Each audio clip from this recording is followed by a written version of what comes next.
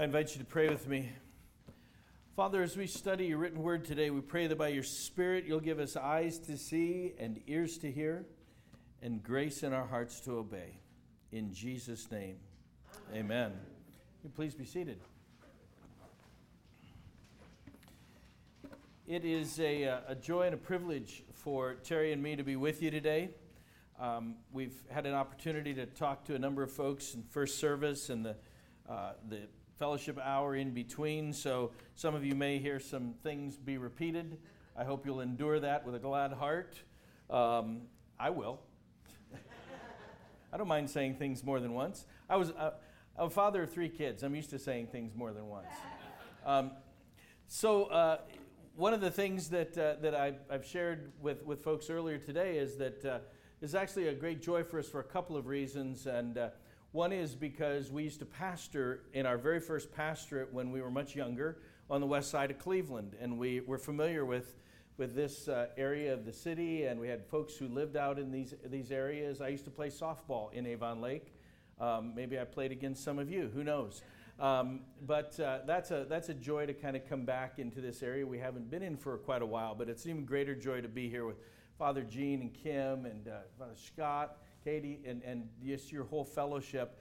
I don't know how these things happen or why all they happen, but I've been serving now as a diocesan bishop for a year and about 4 months, and we've traveled all over the place in Michigan and Indiana and Virginia and all over, and we're just getting around to getting to Cleveland. I don't know how all that works, but we're glad it's finally happened, and it is a great joy to be with you all.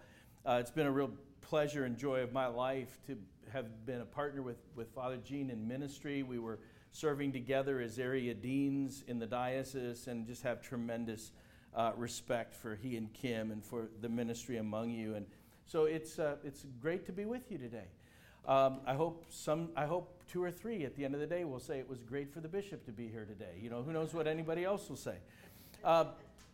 When I was coming down this road of being called to be the bishop, one of my mentors was Bishop Bill Murdoch, who is retired bishop from New England, and he is a fantastic man of God, great like heart, to tell people about Jesus.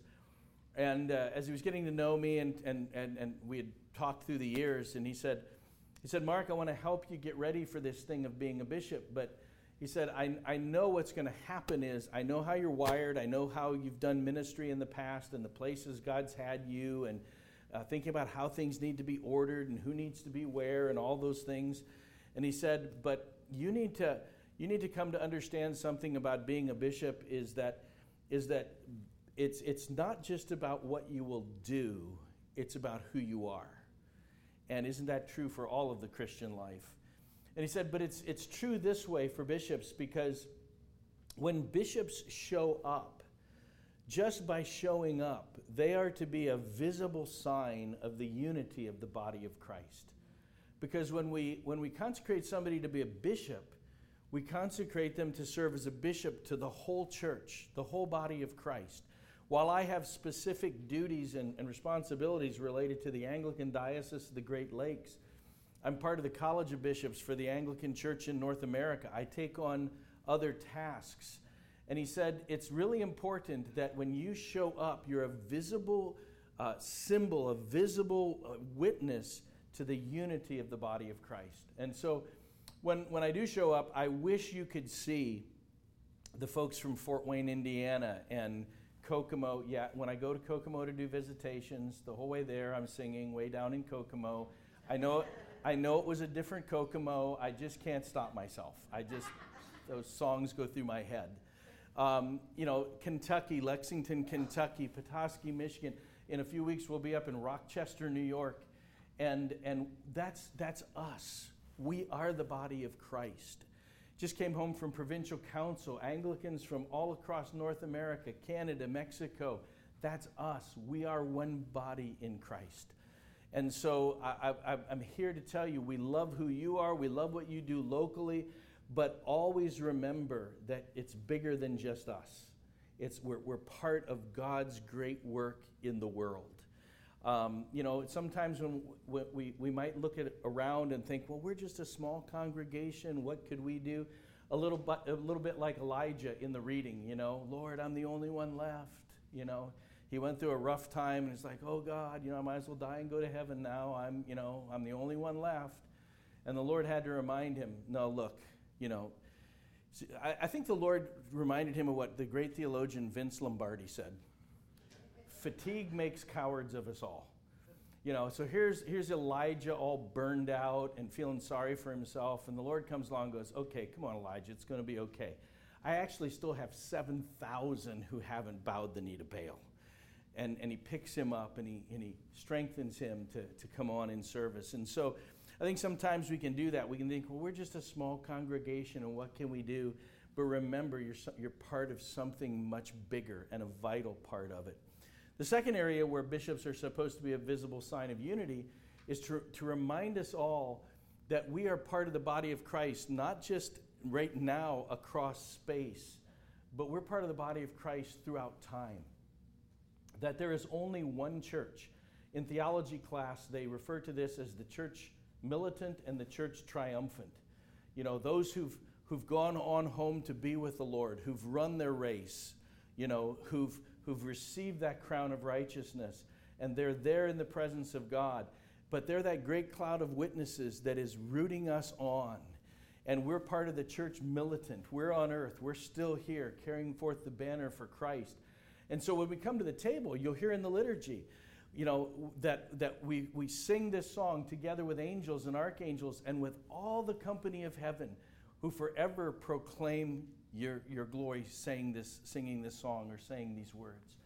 That's who we are. And the reason bishops are supposed to represent that is because the bishops who lay hands to consecrate a bishop are bishops who had hands laid on them, who are bishops who had hands laid on them. And there is a succession going back to that night in the upper room when Jesus looked at the 12, having just risen from the dead that morning, and breathed on them and said, receive the Holy Spirit. And this means everything to me, because I know who I am, and in and of myself, I can't do much for you. You know, like David said, in my flesh dwells no good thing. But also, I can do all things through Christ who strengthened me.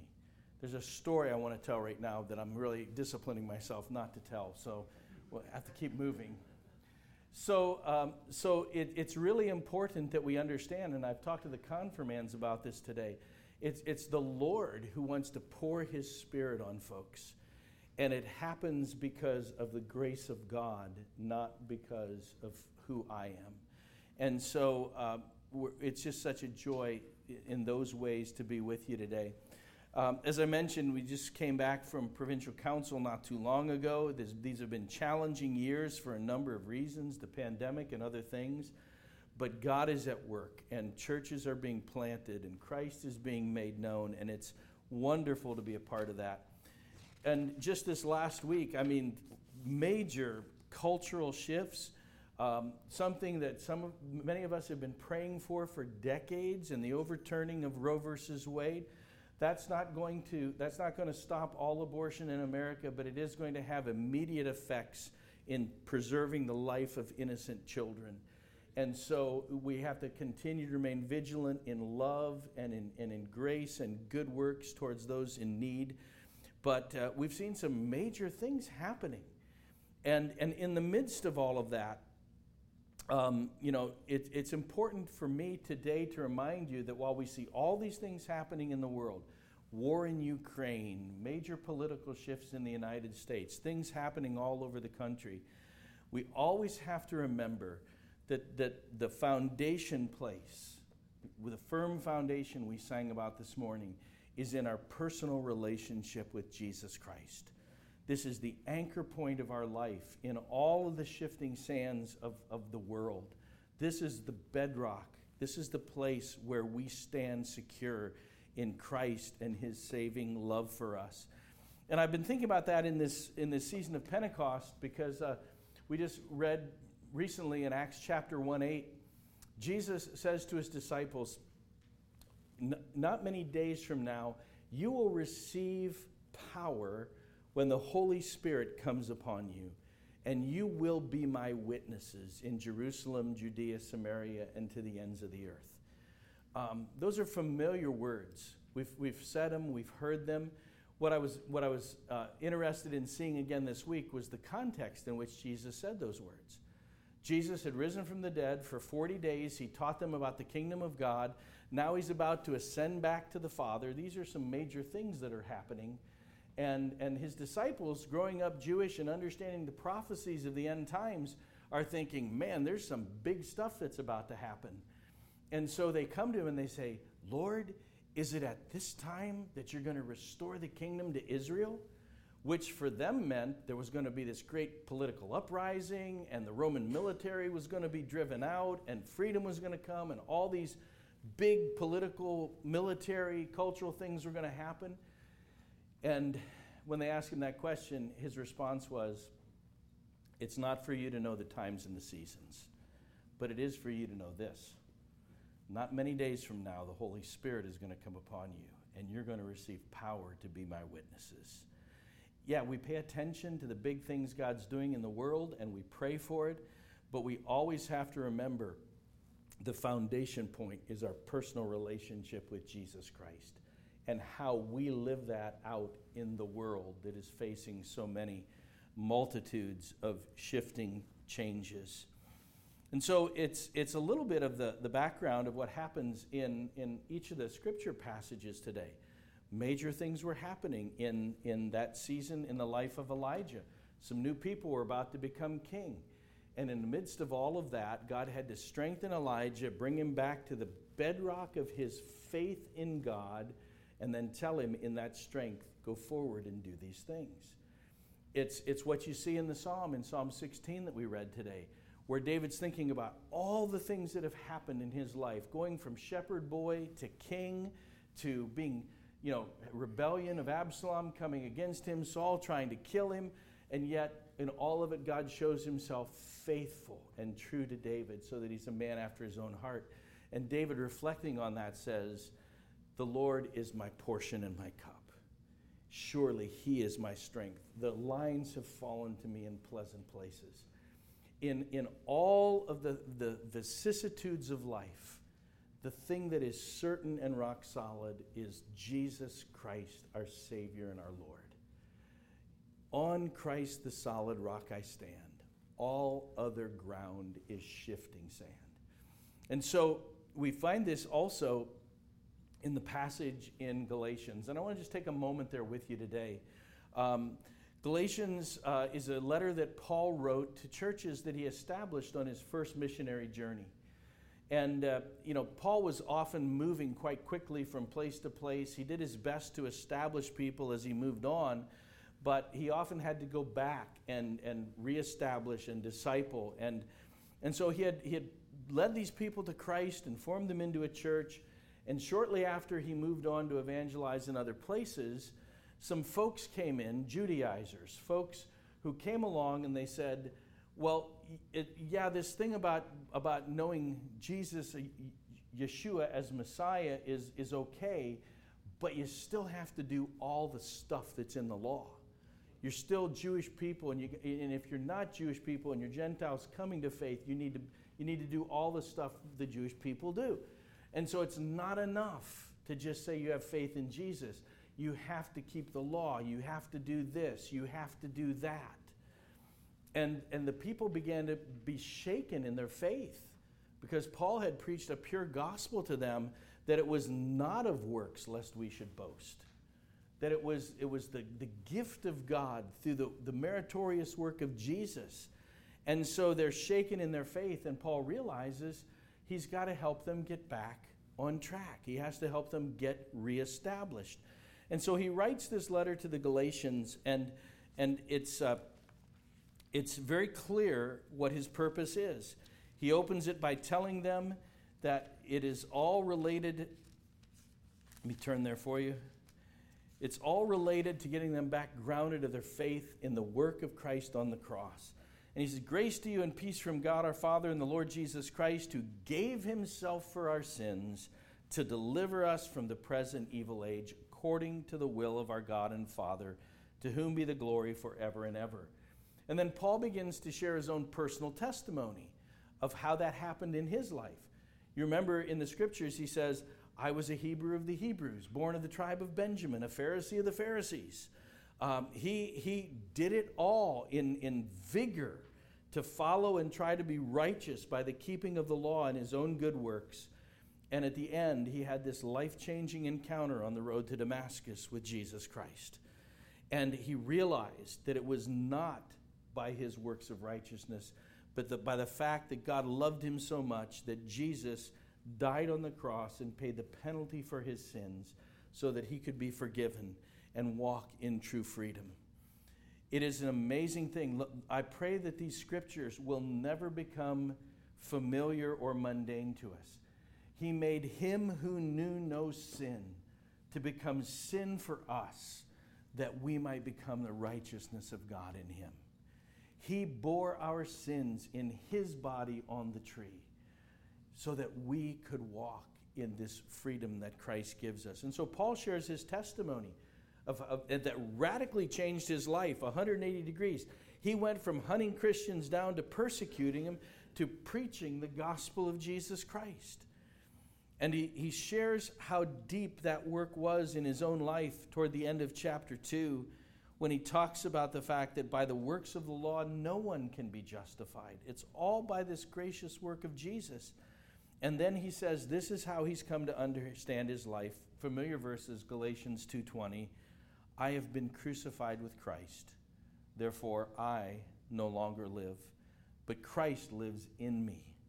And the life I now live in the flesh, I live by the faith of the Son of God, who loved me and gave himself for me. That is a radical turning of a life, and it's one that I've experienced, and I pray that you have experienced as well. And so he just, in chapter 3, begins to say, don't be foolish. How can you start out by faith, knowing it's all by the grace of God, a gift that the Spirit of God gives you, and now think that you got to bring it all to completion by your works? Friends, it is by grace we are saved through faith, and that not of ourselves, not of works, lest any man should boast. But we are created in Christ Jesus for good works. Our salvation is not by works. Our salvation is not by grace plus works. Our salvation is by grace alone, and we are made new creations to carry out the works of God in the world. It's a very different cause and effect relationship, but one that's so important. And so after sharing a few Old Testament examples about the difference between what comes freely by promise and what comes by works, he then comes to the heart of it in chapter 5, which we read today, where he says, for freedom, Christ has set us free. Now, understand what he's talking about. He says this is freedom from the flesh. This is freedom from depending on our own good works. This is freedom on trying to be good enough in and of ourselves, smart enough, strong enough to do this on our own. We get trapped into our own little world of selfish thoughts and wrong understanding of how we make our way in the world. This is as old as the Garden of Eden, when God lays out a perfect creation and calls Adam and Eve into a perfect flourishing life, and then the enemy comes along and says, I don't think you need God. I think you can do this on your own. And the Lord knows that too, by the way, and that's why he won't let you eat from that fruit, because he knows that on the day you do, you won't need him anymore. And he plays to that religious spirit within them, that rebellious spirit that thinks, hey, maybe I can do this on my own. Any of us who've ever tried to do it on our own will bear witness to you that it doesn't work out that well.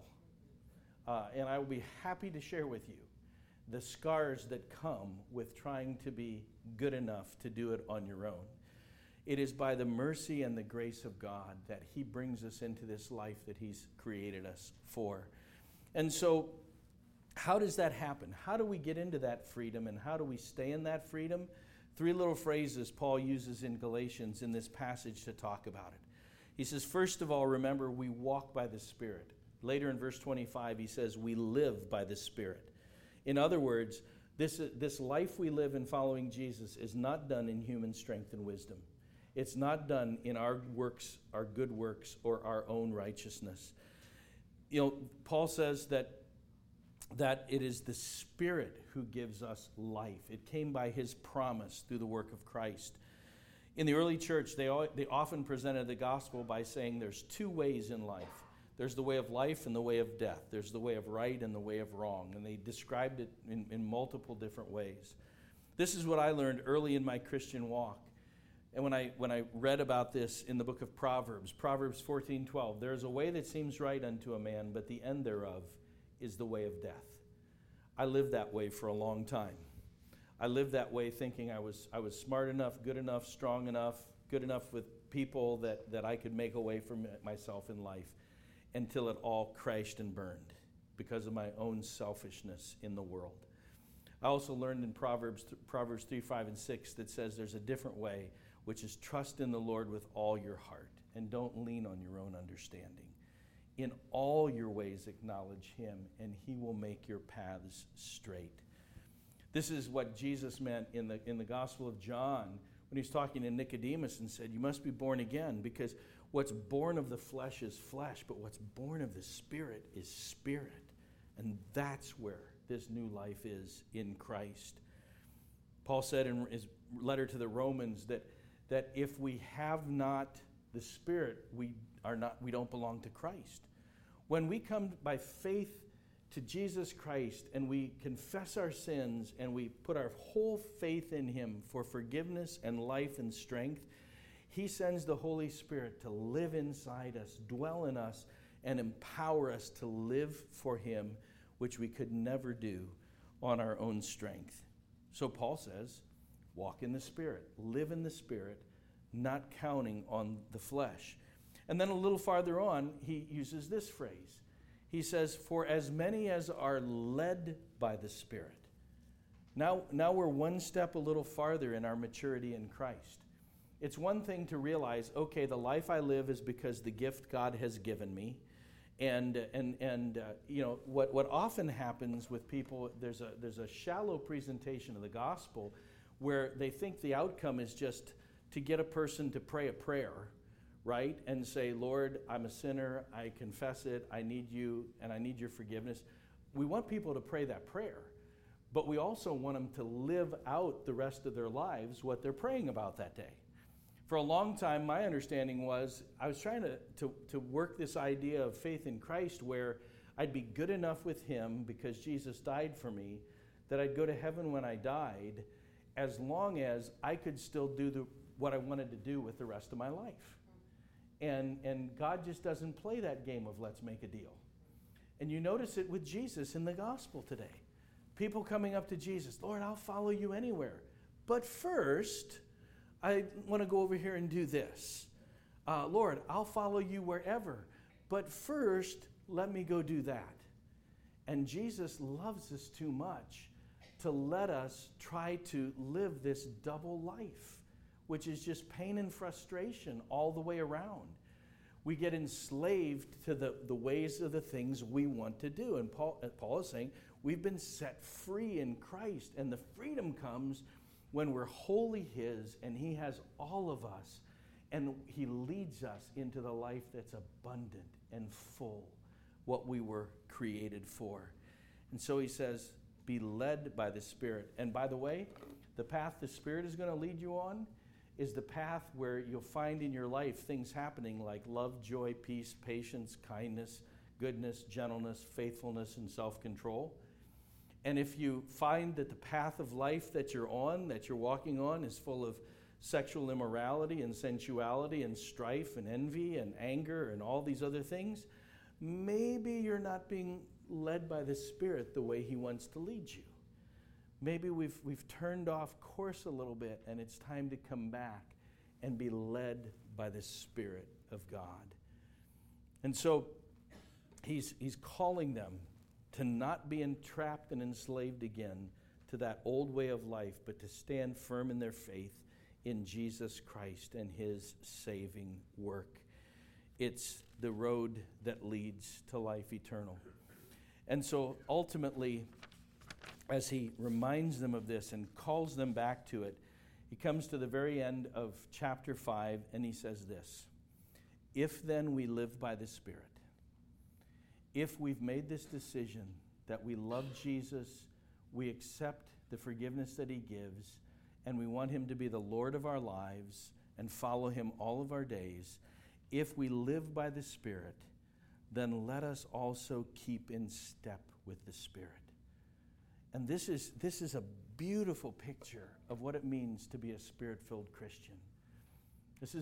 The word literally means, it's like a military term for military who march in precision, exactly lockstep, where we're absolutely in step with God and his desires for our life. You realize Paul tells us that we should have the mind of Christ. You know, you can have the mind of Christ. Isn't that an amazing thing? You can think like Jesus thinks. That we can, it says in Romans 5 that the love of God compels us. So there's a motivation in our heart to love people the way Jesus loves them. It's the most amazing thing. I remember early in my Christian life, you know, I had really surrendered. I'd really given my heart to Jesus all out. I told him I would follow him for the rest of my life because I had made such a mess of it. Even though I had known all my life growing up and been taught the scriptures, I did it my way. I had a rebellious streak in me. Nobody was going to tell me what to do. My parents, you know, ultimately coaches, other people. If I had a nickel for every time I said it's my life, I'll live it my way, I would be a wealthy bishop today. I'm wealthy in a lot of things. I have a good life. But that was the attitude of my life. And one of the saddest days in my life was when the Lord graciously and lovingly stepped back and said, okay, if that's the way you want to live, it's your choice. And within 2 years, I ruined my life. I ruined every relationship I had. I broke the hearts of people because I just lived in absolute selfishness. And at the end of it, I was lost and undone. And I came before the Lord and I said, Lord, I want you to be the Lord of my life. This way seemed right to me, but the end of it is nothing but destruction and death. From now on, I'll commit my way to you, and I'll do whatever you want me to do. I'll go wherever you want me to go. And I've learned what the scriptures say when the psalmist said, all his paths are peace. There's been stormy times, there have been challenges, there have been heartbreaks, but God has never failed me. God has never failed us. God is faithful and constant.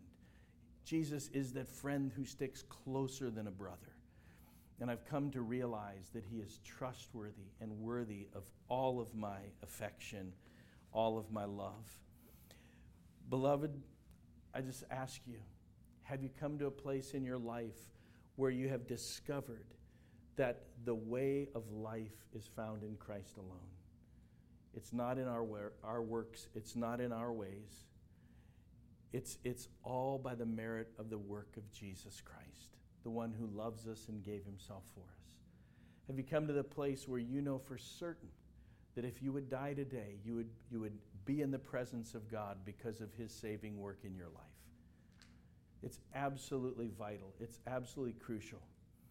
And you may say, well, yeah, you might think about that, Bishop. You're 67 years old. You're getting old, you know. The Grim Reaper's at the door kind of thing. A little over 1 year ago, our youngest son's fiance, 29 years old, died suddenly. This is not a question for the old. This is a question for all. Lauren is a beautiful, vibrant young lady. She'd been raised in the Roman Catholic Church, baptized and confirmed. One weekend, she was not feeling well. And our son went to her house one day after she had stayed home from work to find her dead in bed. And she had been ill, and there had been a very unfortunate combination of medication, that there was some underlying heart condition the doctors knew nothing about, and she was gone. 2 weeks before Lauren passed away, we were at our other son's wedding. That was the highest of highs in our family, the day Andrew and Laura got married. And we were all together. By this time, Aaron and Lauren had been dating for 3 years. They were ready to get engaged. She was part of our family. And at Andrew and Laura's wedding, Lauren jumped in because she was really good. She was kind of large and in charge. And she was really good at organizing things. And so I said, okay, you're the wedding coordinator. And she jumped in and was there. Just a vibrant personality. And she hadn't been real involved recently in the life of the church that she'd been raised in and other things. And so at the close of the service, as we were celebrating the Eucharist, I was serving, and one of the very last people who came in line, I took the host and I looked up, and it was Lauren. And I looked into her eyes, her beautiful face, and she, knowing what she knew about Christ, she extended her hands, and I put the host in her hand, and some of the very last words I ever said to her in this life: the body and blood of our Lord and Savior Jesus Christ preserve your body and soul unto everlasting life. And 2 weeks later, she was gone. What a powerful truth to know, that we can trust Christ in life and in death with the fullness of his grace. God is good. He's comforting us and he's strengthening us, and we know that we will see her again. And it is so important, I call everyone to know you know Jesus Christ as your personal Lord and Savior. And if you've veered in any way, if you've gotten weary in well-doing, if you got burned out like Elijah did, or were tempted to first take care of this or take care of that, hear the Savior lovingly say today, follow me, follow me. Stay in step, because all my paths for you are peace. As we come to the table today, as folks are confirmed today, we're going to have an opportunity for anyone to reaffirm their faith today at the close of this time of confirmation. And perhaps it's a day when you might want to stand and say, Lord, again, I afresh and anew commit myself to be your man, to be your woman, because of your great love and sacrifice for me. Let's pray. Father, in Jesus' name, we thank you for your saving love, for you this indescribable gift of your Son, Jesus Christ, bearing our sins, dying our death, and giving us his life. I pray, Father, for each of us today, that we will be unequivocal in our desire to love you and follow you with all of our heart, soul, mind, and strength. Father, help anyone who is yet to make that decision today to say with joy and with confidence, I am deciding to follow Jesus. Thank you, Lord, for your great love for us. We pray in Jesus' name.